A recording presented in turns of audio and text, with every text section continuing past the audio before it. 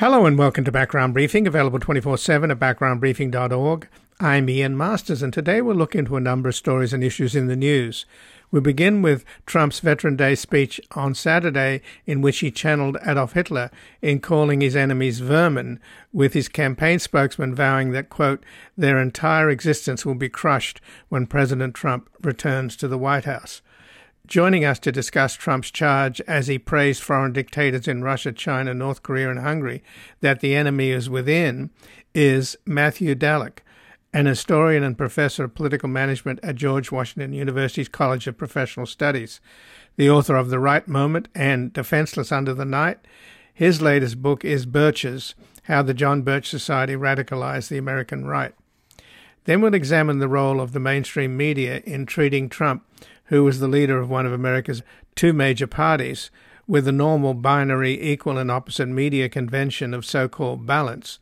Joining us is Will Bunch, who is an award-winning national opinion columnist for the Philadelphia Inquirer, and he blogs at Attitude, that's spelled ATTYTOOD.com. He's the author of The Byrne Identity, A Search for Bernie Sanders and the New American Dream, and most recently, After the Ivory Tower Falls, How College Broke the American Dream and Blew Up Our Politics and How to Fix It. We'll discuss his latest articles at the Philadelphia Inquirer, U.S. 2025 Dictatorship Threat Just Got Real, and As the World Burns, A Cowardly News Media Endangers U.S. Democracy. Then finally we'll speak with Bennett Ramberg, who was a foreign policy analyst in the Bureau of Politico-Military Affairs at the State Department during the George H.W. Bush administration. He's the author of Nuclear Power Plants as Weapons for the Enemy, An Unrecognized Military Peril, and we will discuss his article at Project Syndicate, Preparing for a Russian Nuclear Meltdown. And before we begin, Background Briefing's mission of building a reality-based community in post-truth America is taking on a new urgency now that we have a fundamentalist Christian theocrat in charge of the People's House, as Trump's insurrectionists, know-nothings, election deniers, and armed and angry cult followers threaten to take over the executive branch, having already captured the judiciary. We are in a fight between those who no longer believe in democracy and those who have to defend it or see it die. Please make a tax-deductible donation at backgroundbriefing.org/donate or at our foundation, publictruthmedia.org, so that we can continue to seek out facts and information to awaken America's silent majority before democracy is trumped by fascism, wrapped in the flag and carrying a Bible. And joining us now is Matthew Dallek, an historian and professor of political management at George Washington University's College of Professional Studies, the author of The Right Moment and Defenseless Under the Night. His latest book is Birches, How the John Birch Society Radicalized the American Right. Welcome to Background Briefing, Matthew Dallek. Thanks for having me. Well, thanks for joining us. And over the weekend on Veterans Day, Donald Trump made a speech in which he almost, it seemed like he was channeling Adolf Hitler or Mussolini in saying, well, actually, why don't we just play the clip and then we can talk about it. In honor of our great veterans on Veterans Day, we pledge to you that we will root out the communists, Marxists, fascists, and the radical left thugs that live like vermin within the confines of our country, that lie and steal and cheat on elections. The threat from outside forces is far less sinister, dangerous, and grave than the threat from within. And that was, of course, the clip of Donald Trump over the weekend giving a Veterans Day speech on Saturday. And he actually went further, Matthew Dallek, after that. He said, the threat from outside forces is far less sinister, dangerous and grave than the threat from within. Our threat is from within, because if you have a capable, competent, smart, tough leader, Russia, China, North Korea, they're not going to want to play with us. Now, this is a man who also, just the other day, praised these dictators, Kim Jong-un, Putin, Xi Jinping, and Viktor Orban. So, do we have a fascist who could be the next president? Well, thanks for having me. So, fascist is That's a big word. I know that there are some scholars and critics who think Trump is an outright fascist. I would say whatever one wants to call him, however one wants to think of him. What we heard from him this weekend, as we've been hearing from him over many years now, is increasingly disturbing, increasingly radical. Trump, I think, has long aspired to be some kind of dictator. Look at his behavior in the run-up to January 6th. Look at his use of conspiracy theories to deny the reality that he lost the election. And the disturbing thing about his Veterans Day speech, I think, is that it continued his pattern and it doubled down on his pattern of dehumanizing his opponents and saying, basically, these are vermin. We're going to squash them like a bug. Remember, he's invoked, wittingly or unwittingly, dictators, some of the great mass murderers of the 20th century, like Stalin, when he called the press the enemy of the people during his first term. So we're not hearing anything entirely new, but I do think the pitch has become more radical, and that he's become quicker to dehumanize his opponents, even more so now than he did, say, as president. And he used the word vermin not just in his speech on Saturday, but he also used it in his Truth Social post as well. So, again, that is something that Hitler referred to the Jews as vermin, etc. So it is dehumanizing. So I guess the question then becomes, Matthew Dallek, why do the press treat this guy as the leader of one of the two major parties, which he is, clearly, and that this is just normal, and, the tweedledum, tweedledee, what the Democrats say, and then equal and opposite what the Republicans say, but this is not equal and opposite. This is a different ballgame. No, it is. I think it is, and I think it has been for some time. It has been for years now with Donald Trump. Every other word out of his mouth is a lie or an exaggeration. But, the media, to your question, I think the media has had a very hard time still today figuring out how to cover him. And I saw one headline from a news organization in which they said that Trump basically invoked Nazi language or fascist language when he used the word vermin to describe his opponent. But other organizations, of course, don't go there.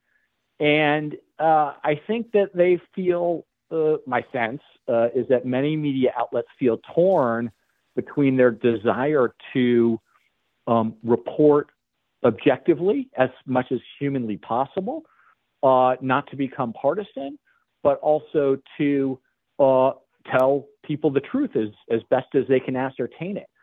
The other thing is that our attention spans, famously, have become so short that it's very hard to cover Trump, right? It's very hard to, and this is not to absolve anyone or any reporter, but it's very hard to, if you quote him, right, you're airing many of his falsehoods or some of his vile rhetoric. If you don't quote him, it's harder to sort of give people a sense of what he's actually saying.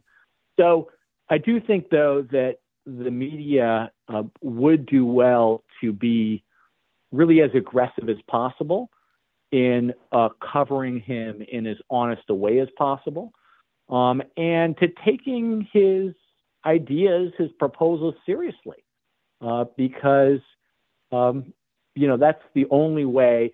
And then the last thing I'll say is that, look, obviously, whatever the media does, a lot of Americans they're not, listening to NPR. They're not reading the New York Times.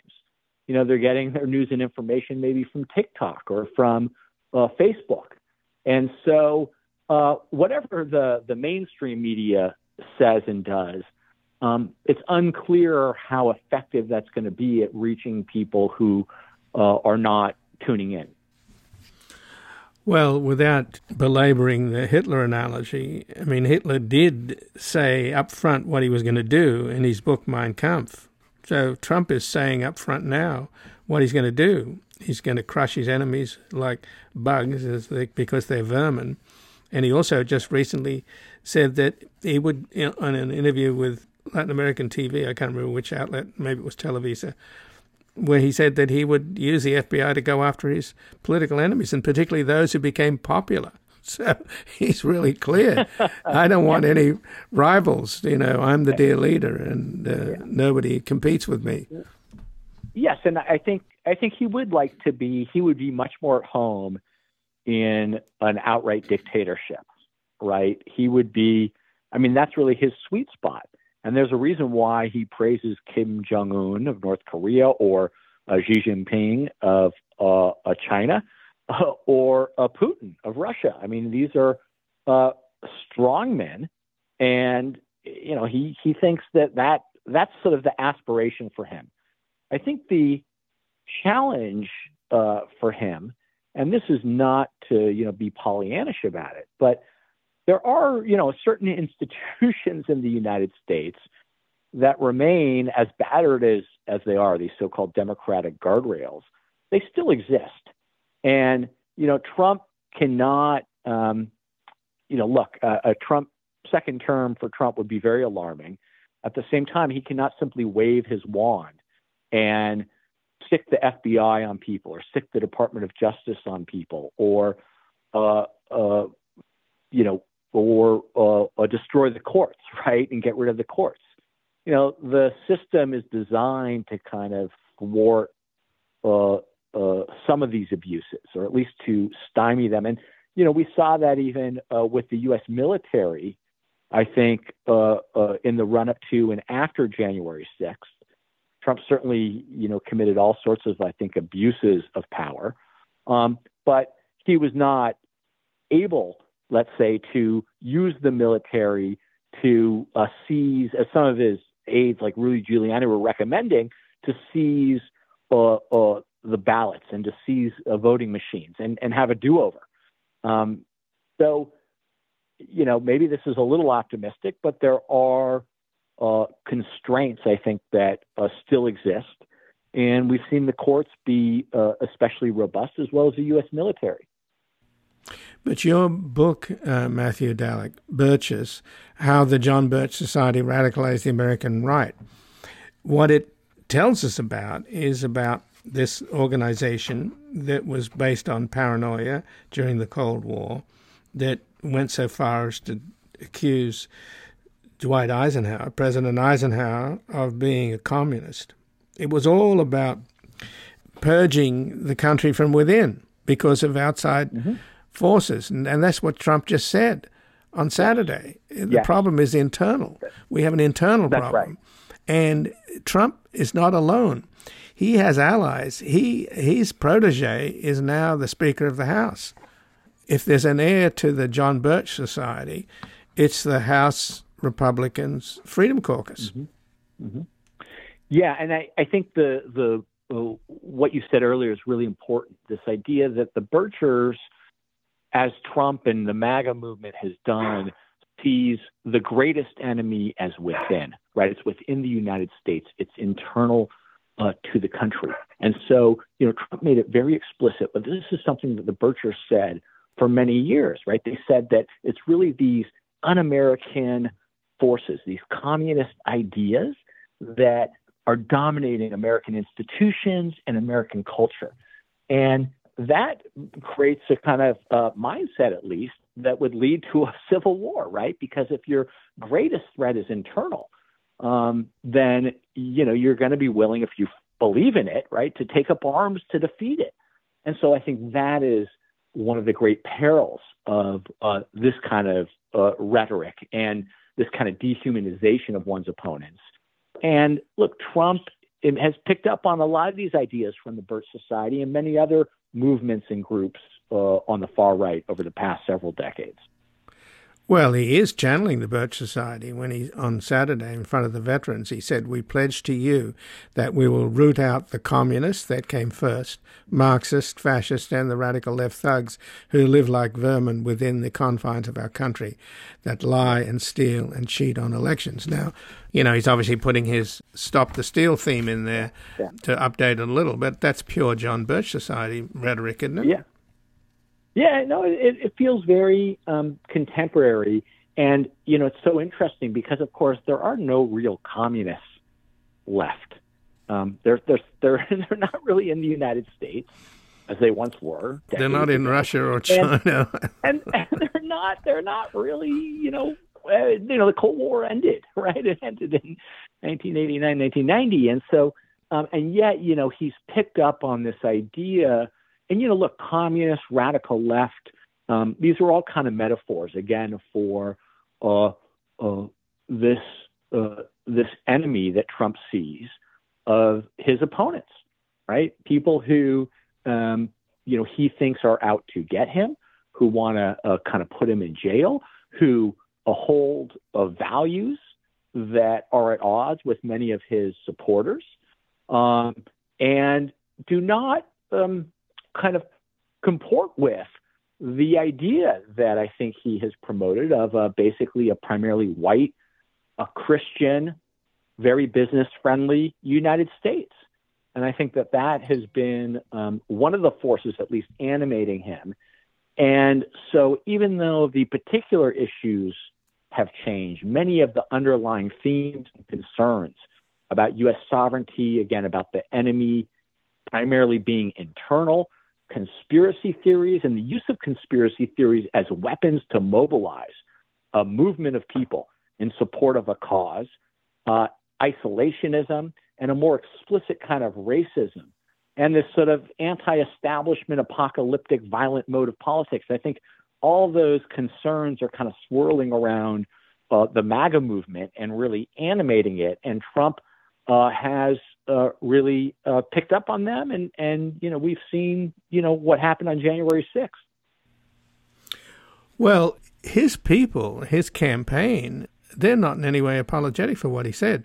Stephen Chung, who's the Trump campaign spokesman, told the Washington Post, quote, "Those who try to make that ridiculous assertion," talking about comparing what Trump said on Saturday with Hitler and Mussolini, "those that make those ridiculous assertions are clearly snowflakes grasping for anything because they are suffering from Trump derangement syndrome, and their entire existence will be crushed when President Trump returns to the White House."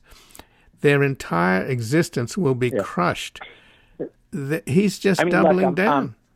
No, look, they always double down. But they're doubling down on fascism. They're doubling down on killing their enemies. Yes. I mean, on one level, it's quite frightening because what the spokesman is saying, what Trump has said, is that I'm going to eliminate people within. Right? There's no such thing as a rule of law or a process. Right? Democratic processes. We're just gonna get rid of them. We're going to destroy their very existence. But I think that what that comment also evokes is really one of the animating cores of Trump and his movement, which is this hatred of their enemies, right? They have continued to kind of demonize and dehumanize their opponents. And it has been this kind of civil war through other means, right? This almost rhetorical civil war that has animated Trump and kind of kept him. And so I think the reason that you hear this kind of rhetoric, dehumanizing rhetoric, the reason that they're doubling down is because it works for Trump politically, right? It sort of imbues his followers with this sense of us against them and this struggle to the death. And Trump is very effective at it. And I'm not saying that he doesn't believe it. I think in many respects he actually does believe that these are the greatest threat and his true enemies. But I think that is the motivation because it has been effective for him politically. And that's also why he dehumanizes the lawyers, the prosecutors, and the judges who are going after him in court. Well, he sure does that. You know, he calls them all kinds of names. Low-life, scumbags, deranged, etc. He has quite a vocabulary of hatred, this man. But he is the leader of the Republican Party, and he in many polls, he's ahead of Joe Biden. So he could be the next president of the United States. Yeah, well, this is, I think, what makes the moment we're in feel really quite fraught. That the country seems to be so dyspeptic, right? So it has so soured. You know, so many Americans have soured on government and on institutions and on the ability of government to do right by them and improve their lives. That they're, you know, it seems they've basically said that our front runner, the, you know, leading candidate, is someone who uses this kind of hate. And even, you know, some people who want to support him, maybe will vote for him, may justify it and say, hey, you know, I don't really support that kind of rhetoric, but I think the economy was better under Trump. And so I'm voting, you know, for him for my pocketbook. So it's really quite and then on top of that, you've got these 4 criminal court cases that Trump's facing, 91 indictments, as he's running for president, likely Republican nominee. And so it does become, I think, an increasingly fraught moment where it feels harder for the system to function in any sort of functional way. And yet, you know, there is, you know, we have seen, I guess, time and again that there is a kind of anti-MAGA majority. And we saw that, I think, in 2018, in 2020, 2022, and 2023. And so, you know, certainly in all these elections, for the most part, the election deniers, the conspiracy theorists, the really hard right, pro-MAGA Republicans have lost in sort of the key swing states. And so, you know, we'll have to see what happens next year. Well, Matthew Dallek, I thank you very much for joining us here today. Thanks for having me. And again, I've been speaking with Matthew Dallek, who's an historian and professor of political management at George Washington University's College of Professional Studies. He's the author of The Right Moment and Defenseless Under the Night, and his latest book is Birches, How the John Birch Society Radicalized the American Right. We're going to take a brief station break and back examining the role of the mainstream media in treating Trump, who is the leader of one of America's 2 major parties, with a normal binary equal and opposite media convention of so-called balance. I rode a tank, held a generous rank, when the blitzkrieg raged and the bodies stank. Pleased to meet you, hope you guess my name.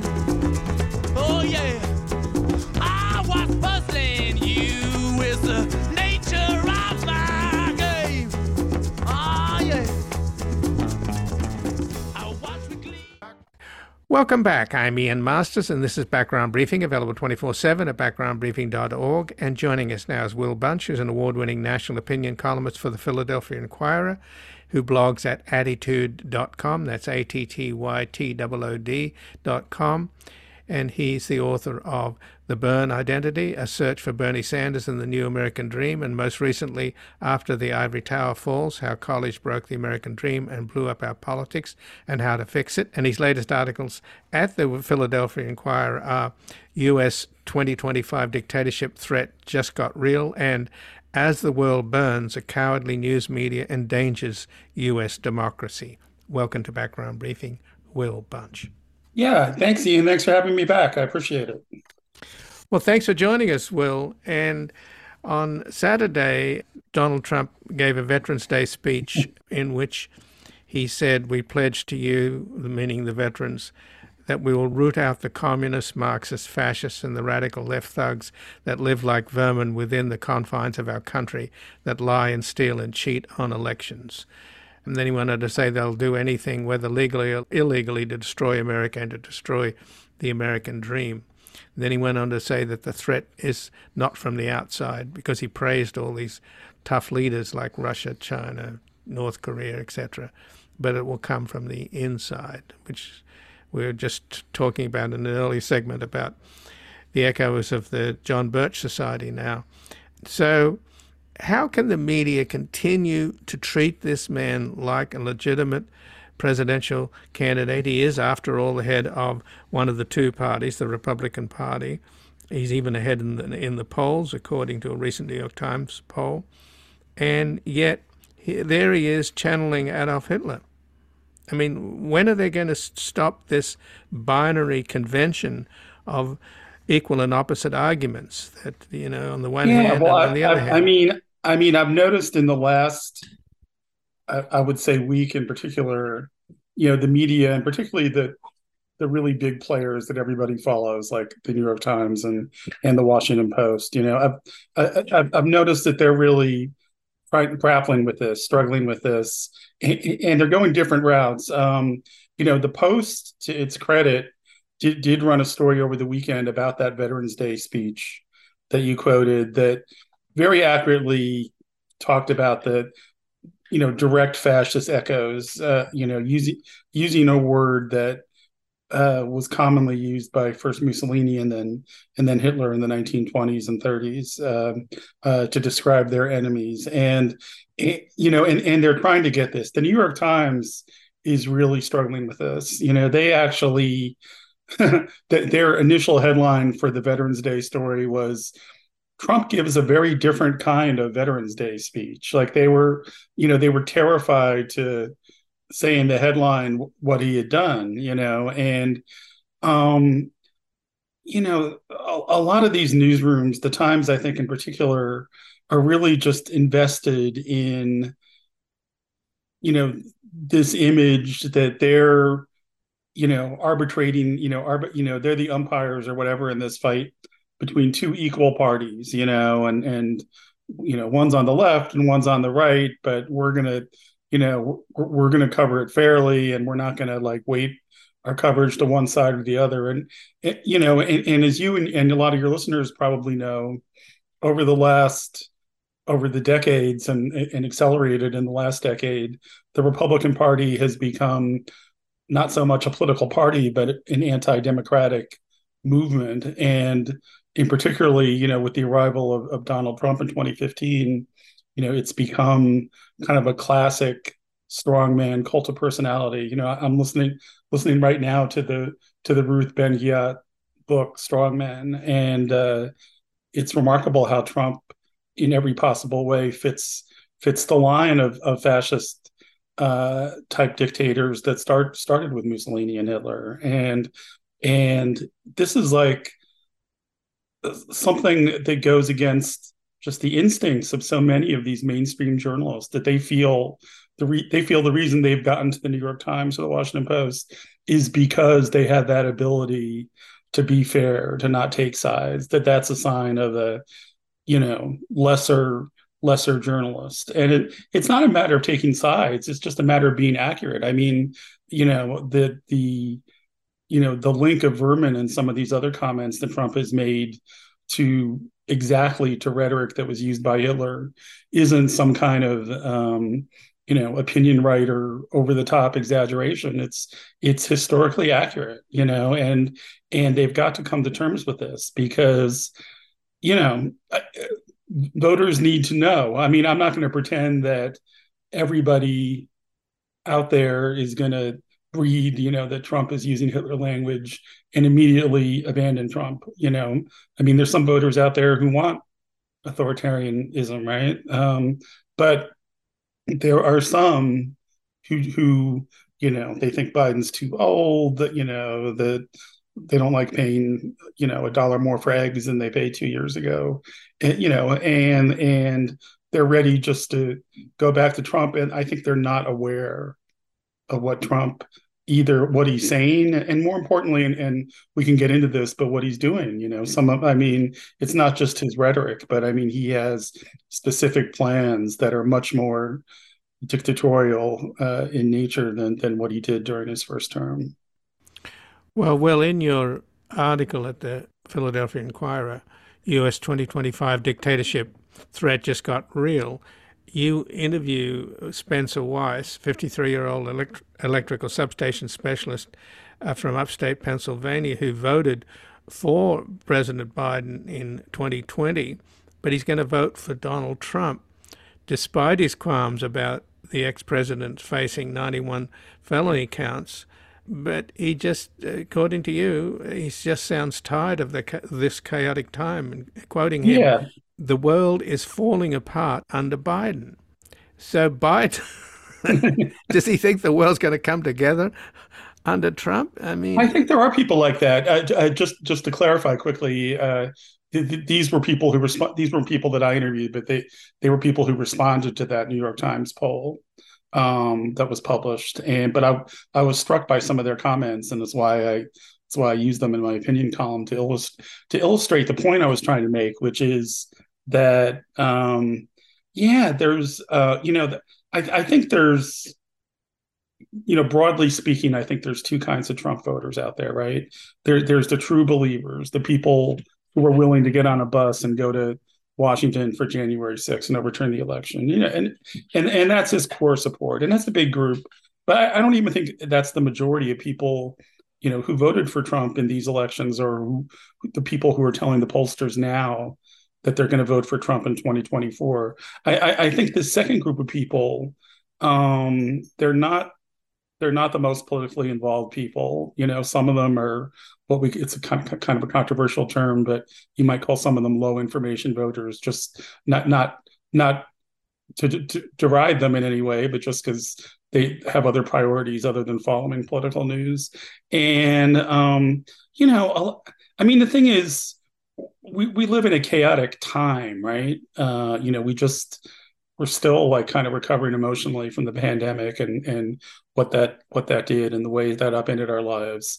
The pandemic caused inflation and other economic upheavals that upset some people. And now you turn on the news and a lot of it is death and destruction, whether it's in the Middle East or in Ukraine. Now, did Joe Biden's administration cause these things? No, it didn't.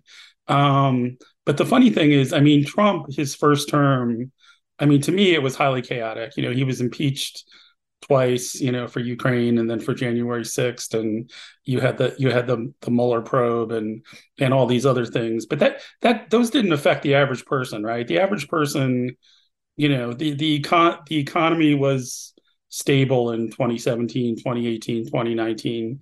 The foreign war situation was pretty calm for whatever reason, right? And a lot of voters just look at that and they're not following the ins and outs of Trump's scandals or his court cases. They just think, well, there was, and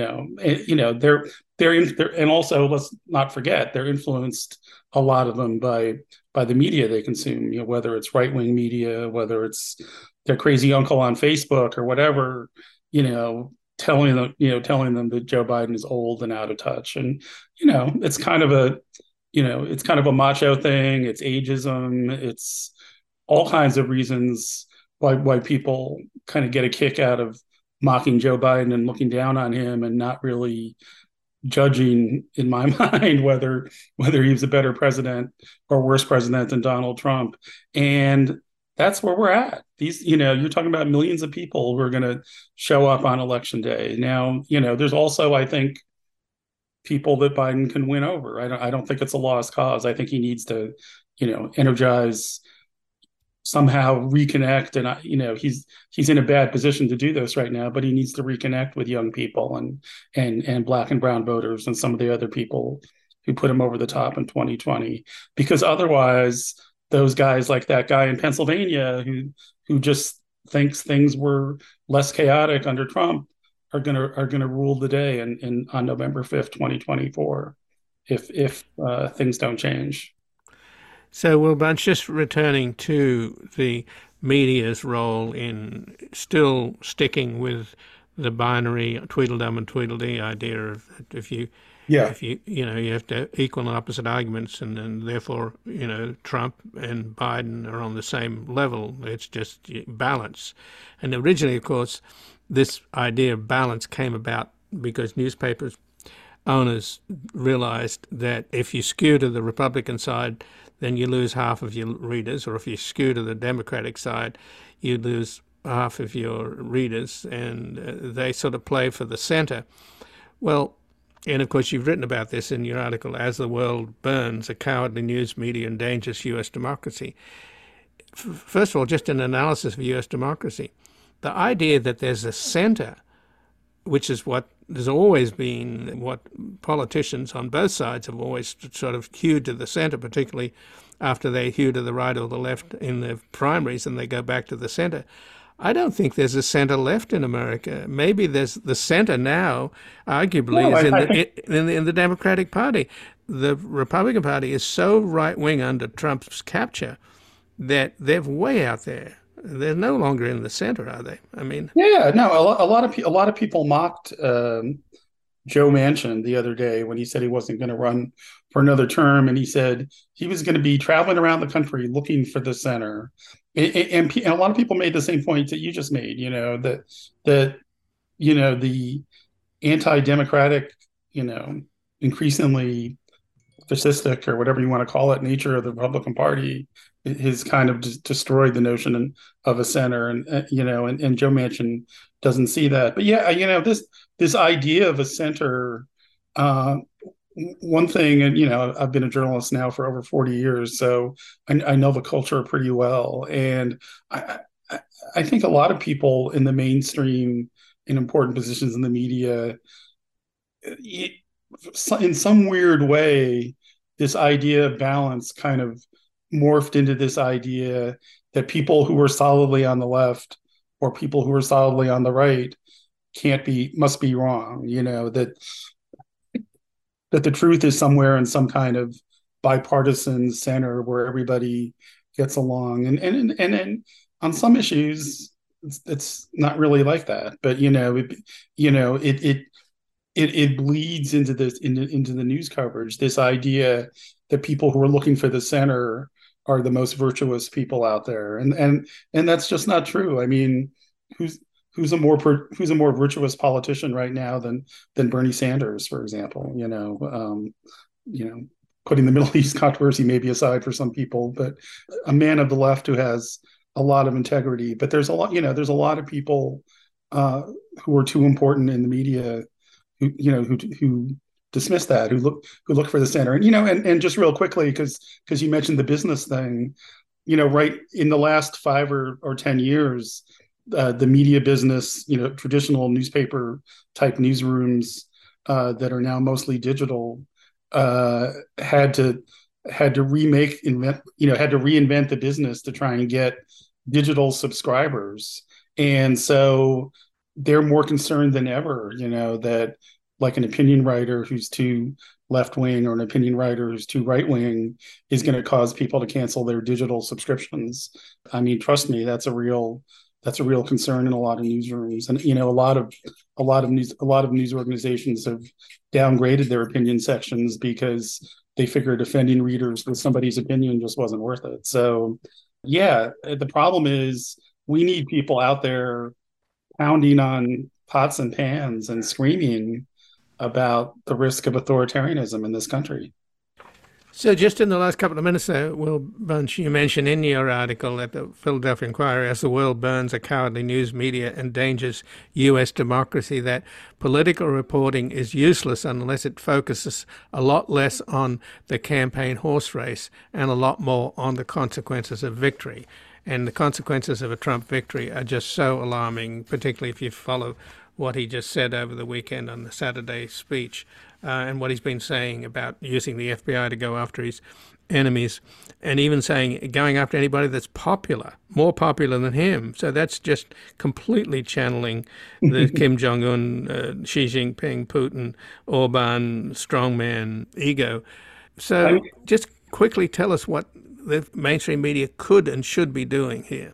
Yeah, no, absolutely. Because I think what some people still don't quite understand is, the media people with Trump focus a lot on his rhetoric, and it is his rhetoric is important, and it's important that his rhetoric in 2023 is a lot more extreme than his rhetoric was in 2015, even though it was extreme back then, but it's worse now.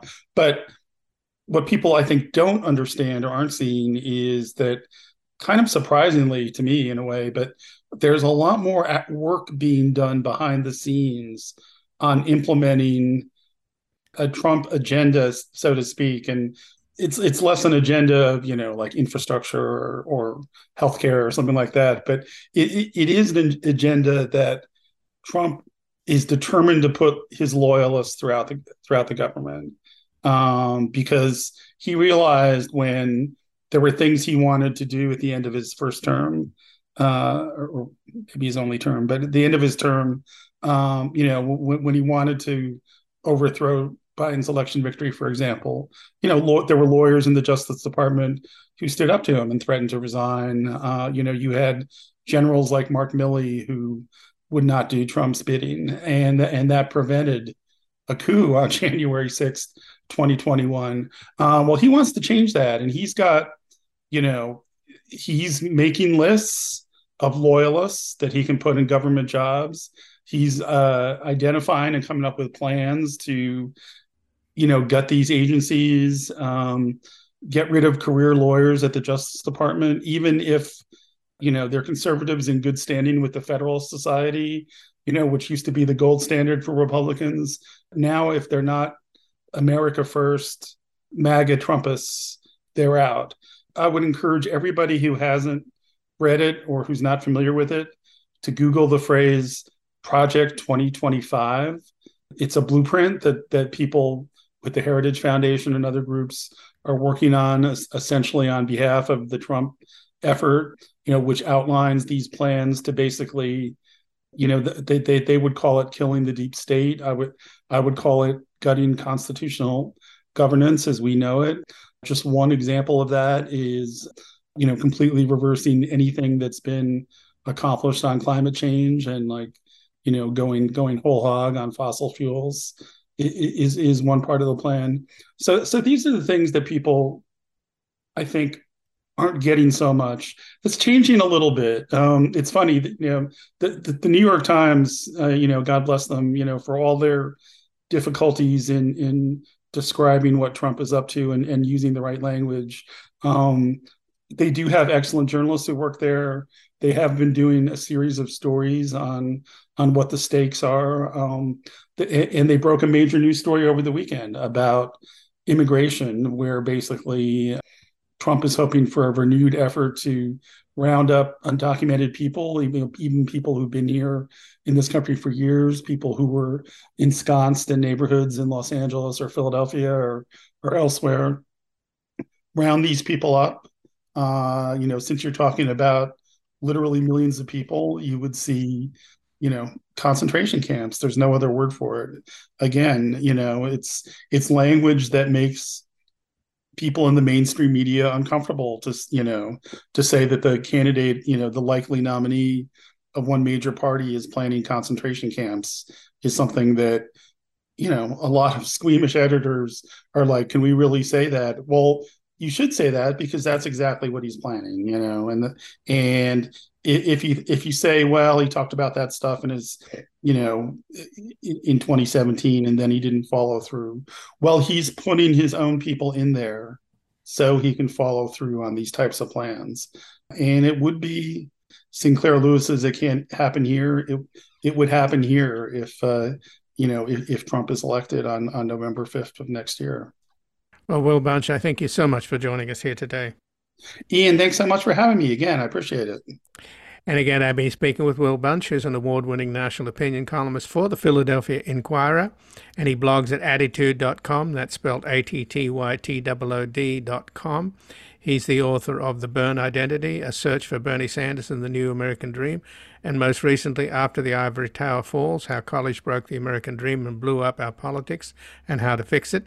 And his latest articles at the Philadelphia Inquirer are U.S. 2025 Dictatorship Threat is Just Got Real, and As the World Burns, a Cowardly News Media Endangers U.S. Democracy. We're going to take a brief station break. We're back looking into the possibility of a coup against Vladimir Putin and how the United States should prepare for a Russian nuclear meltdown. I'm sick and tired of hearing things from uptight, short-sighted, narrow-minded hypocritics. All I want is the truth. Just give me some truth. I've had enough of reading things by neurotic, psychotic, pig-headed politicians. All I want is the truth. Just give me some truth. No short-head. Welcome back. I'm Ian Masters, and this is Background Briefing, available 24/7 at backgroundbriefing.org. And joining us now is Bennett Ramberg, who was a foreign policy analyst at the Bureau of Politico-Military Affairs at the Department of State during the George H.W. Bush administration, and is the author of Nuclear Power Plants as Weapons for the Enemy, an Unrecognized Military Peril. And he has an article at Project Syndicate, Preparing for a Russian Nuclear Meltdown. Welcome to Background Briefing, Bennett Ramberg. Well, thank you, Ian. Well, thanks for joining us. And the premise of your article is that there are a lot of historical examples of nuclear weapons states with loose nukes as these states fall apart with internal divisions. And, of course, the most glaring example is the Soviet Union. And when the Soviet Union disintegrated, then Secretary of State James Baker was feared that it might become a Yugoslavia with nukes. It didn't happen, but it almost happened, right? Yeah, there was real concern here in the United States that the nuclear assets in the Soviet Union were at risk with the collapse of the empire, and Baker reflected this in his memoirs, and it was a real concern. Fortunately, nothing happened, despite the fact there was an attempted coup against Mikhail Gorbachev, where he was separated from his nuclear authority. And there was also a revolt in Azerbaijan, where there was an effort by rebels to take some tactical nuclear weapons, but the weapons were removed. So there was real concern at the time. But fortunately, in that particular case, and other cases, frankly, in history, while there were threats against nuclear plants or nuclear weapons, and in time of civil upset, the weapons remained secure. The question that I raised in this article is if Russia should begin to, that is the Putin regime, begin to cave, would the weapons be at risk once again, and would this time be actually much more serious than in the past? Well, you point out in your article that the Wagner Group's Prigozhin, when he sent his mercenaries to Moscow, on the road to Moscow, they approached the Voronezh 45 nuclear facility. What happened there?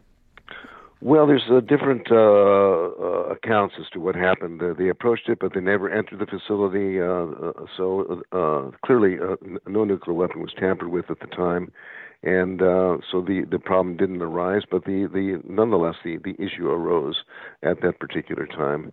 But we have a more concerning situation where, because of the Ukraine war and the various pressures that is the Putin government is suffering, would the government actually collapse, and would the weapons themselves be at risk as a result of unrest in the country? Or would Putin himself, frankly, were he to see that his reign would be going down, and were he to conclude that the United States was ultimately responsible, would he at the end turn the weapons against Europe or the United States itself? This is a hypothetical. Hopefully it would never happen. But my concern is the U.S. government has to prepare to address this particular problem, and it's a difficult challenge, to say the least. Well, we mentioned historical analogies. There's some that are much more scary. For example, during the Cuba crisis, Castro was so furious when Kennedy and Khrushchev made a deal to pull out the nuclear weapons that Russia had secretly deployed in Cuba. Castro and his forces tried to grab these nukes, and there was a shootout between the Spetsnaz, the Russians, and the Cubans. So, I mean, I don't know why anybody supports Castro, frankly, because he tried to kill us all. But at any rate, that's another matter. So, well, just as an aside, there would be an issue there, as there is concerning current vulnerabilities. Could those who would capture a weapon actually be able to ignite the weapon? Would they have the codes to do so? At the time of the Cuban Missile Crisis, perhaps the defenses were less less robust than they are today, but they certainly are robust today, and it would take us some niftiness and some authority to break the codes down. But my biggest concern, frankly, is Putin himself going down, and my fear is, would he actually decide, well, if I'm going down, should I take others? And it's a hypothetical. We've never seen it in history, but nonetheless, it remains a concern in the current environment. Well, you mentioned if you got hold of a nuke, or particularly a tactical nuke, it's not that easy to set it off because of the PALs, the permissive action links that they have. Maybe they didn't have them back in the Cuba crisis. The Russians do have some form of permissive action links. I'm not sure how they are. The U.S. has them that are, if you tamper with them, the whole thing collapses. So what's your sense of Russian PALs? Well, they do have them, and it would require somebody in authority to initiate these PALs. They're devices designed to prevent the weapons from going off. You have to overcome the code, and Putin may not have total authority over the weapons. It may involve the Minister of Defense and the Chief of Staff as well. It's a little unclear who has the ultimate authority. You know, here in the United States, the authority rests with the President of the United States, which is a concern, actually. Should there be other safeguards? It's been raised a couple times in our history, most recently with regard to the insurrection of here in this country during the end of the Trump administration. And, for example, Speaker Pelosi raised the question, who has the authority over the nuclear weapons? And she approached Chairman Milley to confirm that these weapons wouldn't be utilized by President Trump in any way. But in this country, it centers on the President of the United States. It arose, frankly, during the Nixon era as well, and Secretary of Defense Schlesinger stipulated that any command or authority to launch weapons would have to go through the chain of command. So there is concern even in this country, frankly. Well, how does this relate to the U.S. conduct of the war in Ukraine in helping the Ukrainians and not helping them enough, which has been the pattern?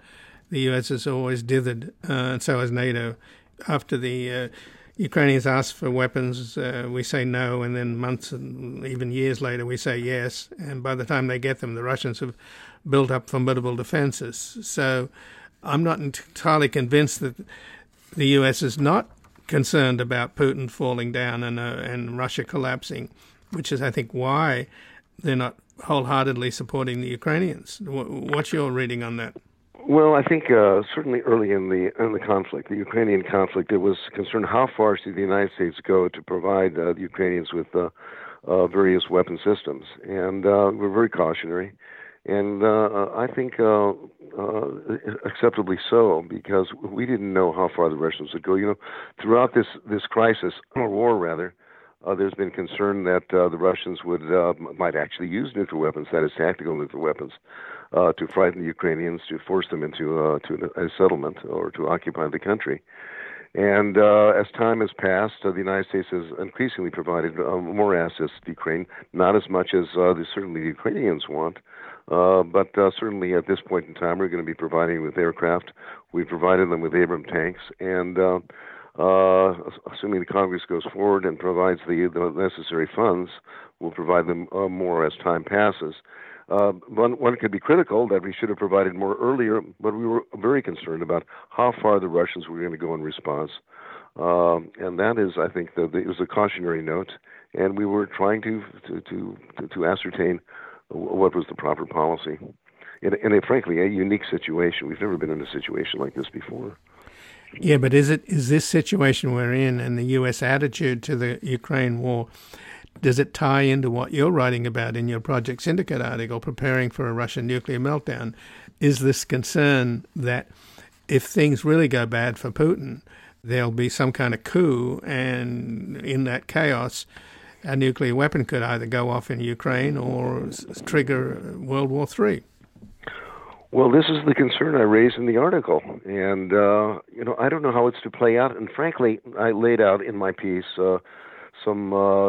strategies the United States could apply, but I don't know what strategy would fit. I mean, we can anticipate this through gaming or simulations. I think the President of the United States, President Biden, should participate in the simulation because things could fall apart very, very rapidly, and we have to be prepared in that event to address the issue. We can reach out to whoever is command and control. But if they're rebels, if there's Putin himself who goes in a manner where he wants to seek his revenge, it's a very, very challenging situation, and a lot more thought has to be given to this. Now, Secretary of State Blinken addressed the issue in an interview on CBS earlier in the year when Prigozhin was marching on Moscow, and he was asked by the CBS reporter, what about the nuclear weapons? And he said, we're working on this. But the question is, what are the plans, and should the plans, frankly, be made public, or should the plans be discussed more extensively as to how to address this in a broad sense, and should outsiders outside the government, that is, participate in the consideration of alternatives? But does this fear that if things go bad as they are, and they're not going well for Russia and Ukraine, but it seems more like a stalemate now. It does. But if the Ukrainians were to make a breakthrough, and polling in Russia is pretty shaky, it's hard to understand what's happening there, but apparently there's a great deal of, perhaps a majority of the people are not happy with this war, and understandably so, because their economy is in the toilet. So does that mean, though, that because of the fear of nuclear weapons, we should back off Putin? Is that no? I think we've been able to press further with by providing the Ukrainians with more equipment, and I think we should press the needle, so to speak, to assist the Ukrainians to see if a breakthrough or a retreat by the Russians is possible or plausible. I mean, mind you, the Russian economy is suffering. Putin's popularity will at some point begin to decline if it has not already. A number of people have vacated the country. The best and the brightest have, certainly, and the government's under significant stress, no doubt.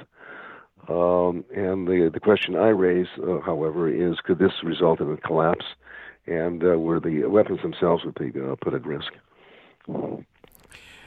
But at the end of the day, this is a problem for Russia to solve. We can't do anything about loose nukes inside Russia, can we?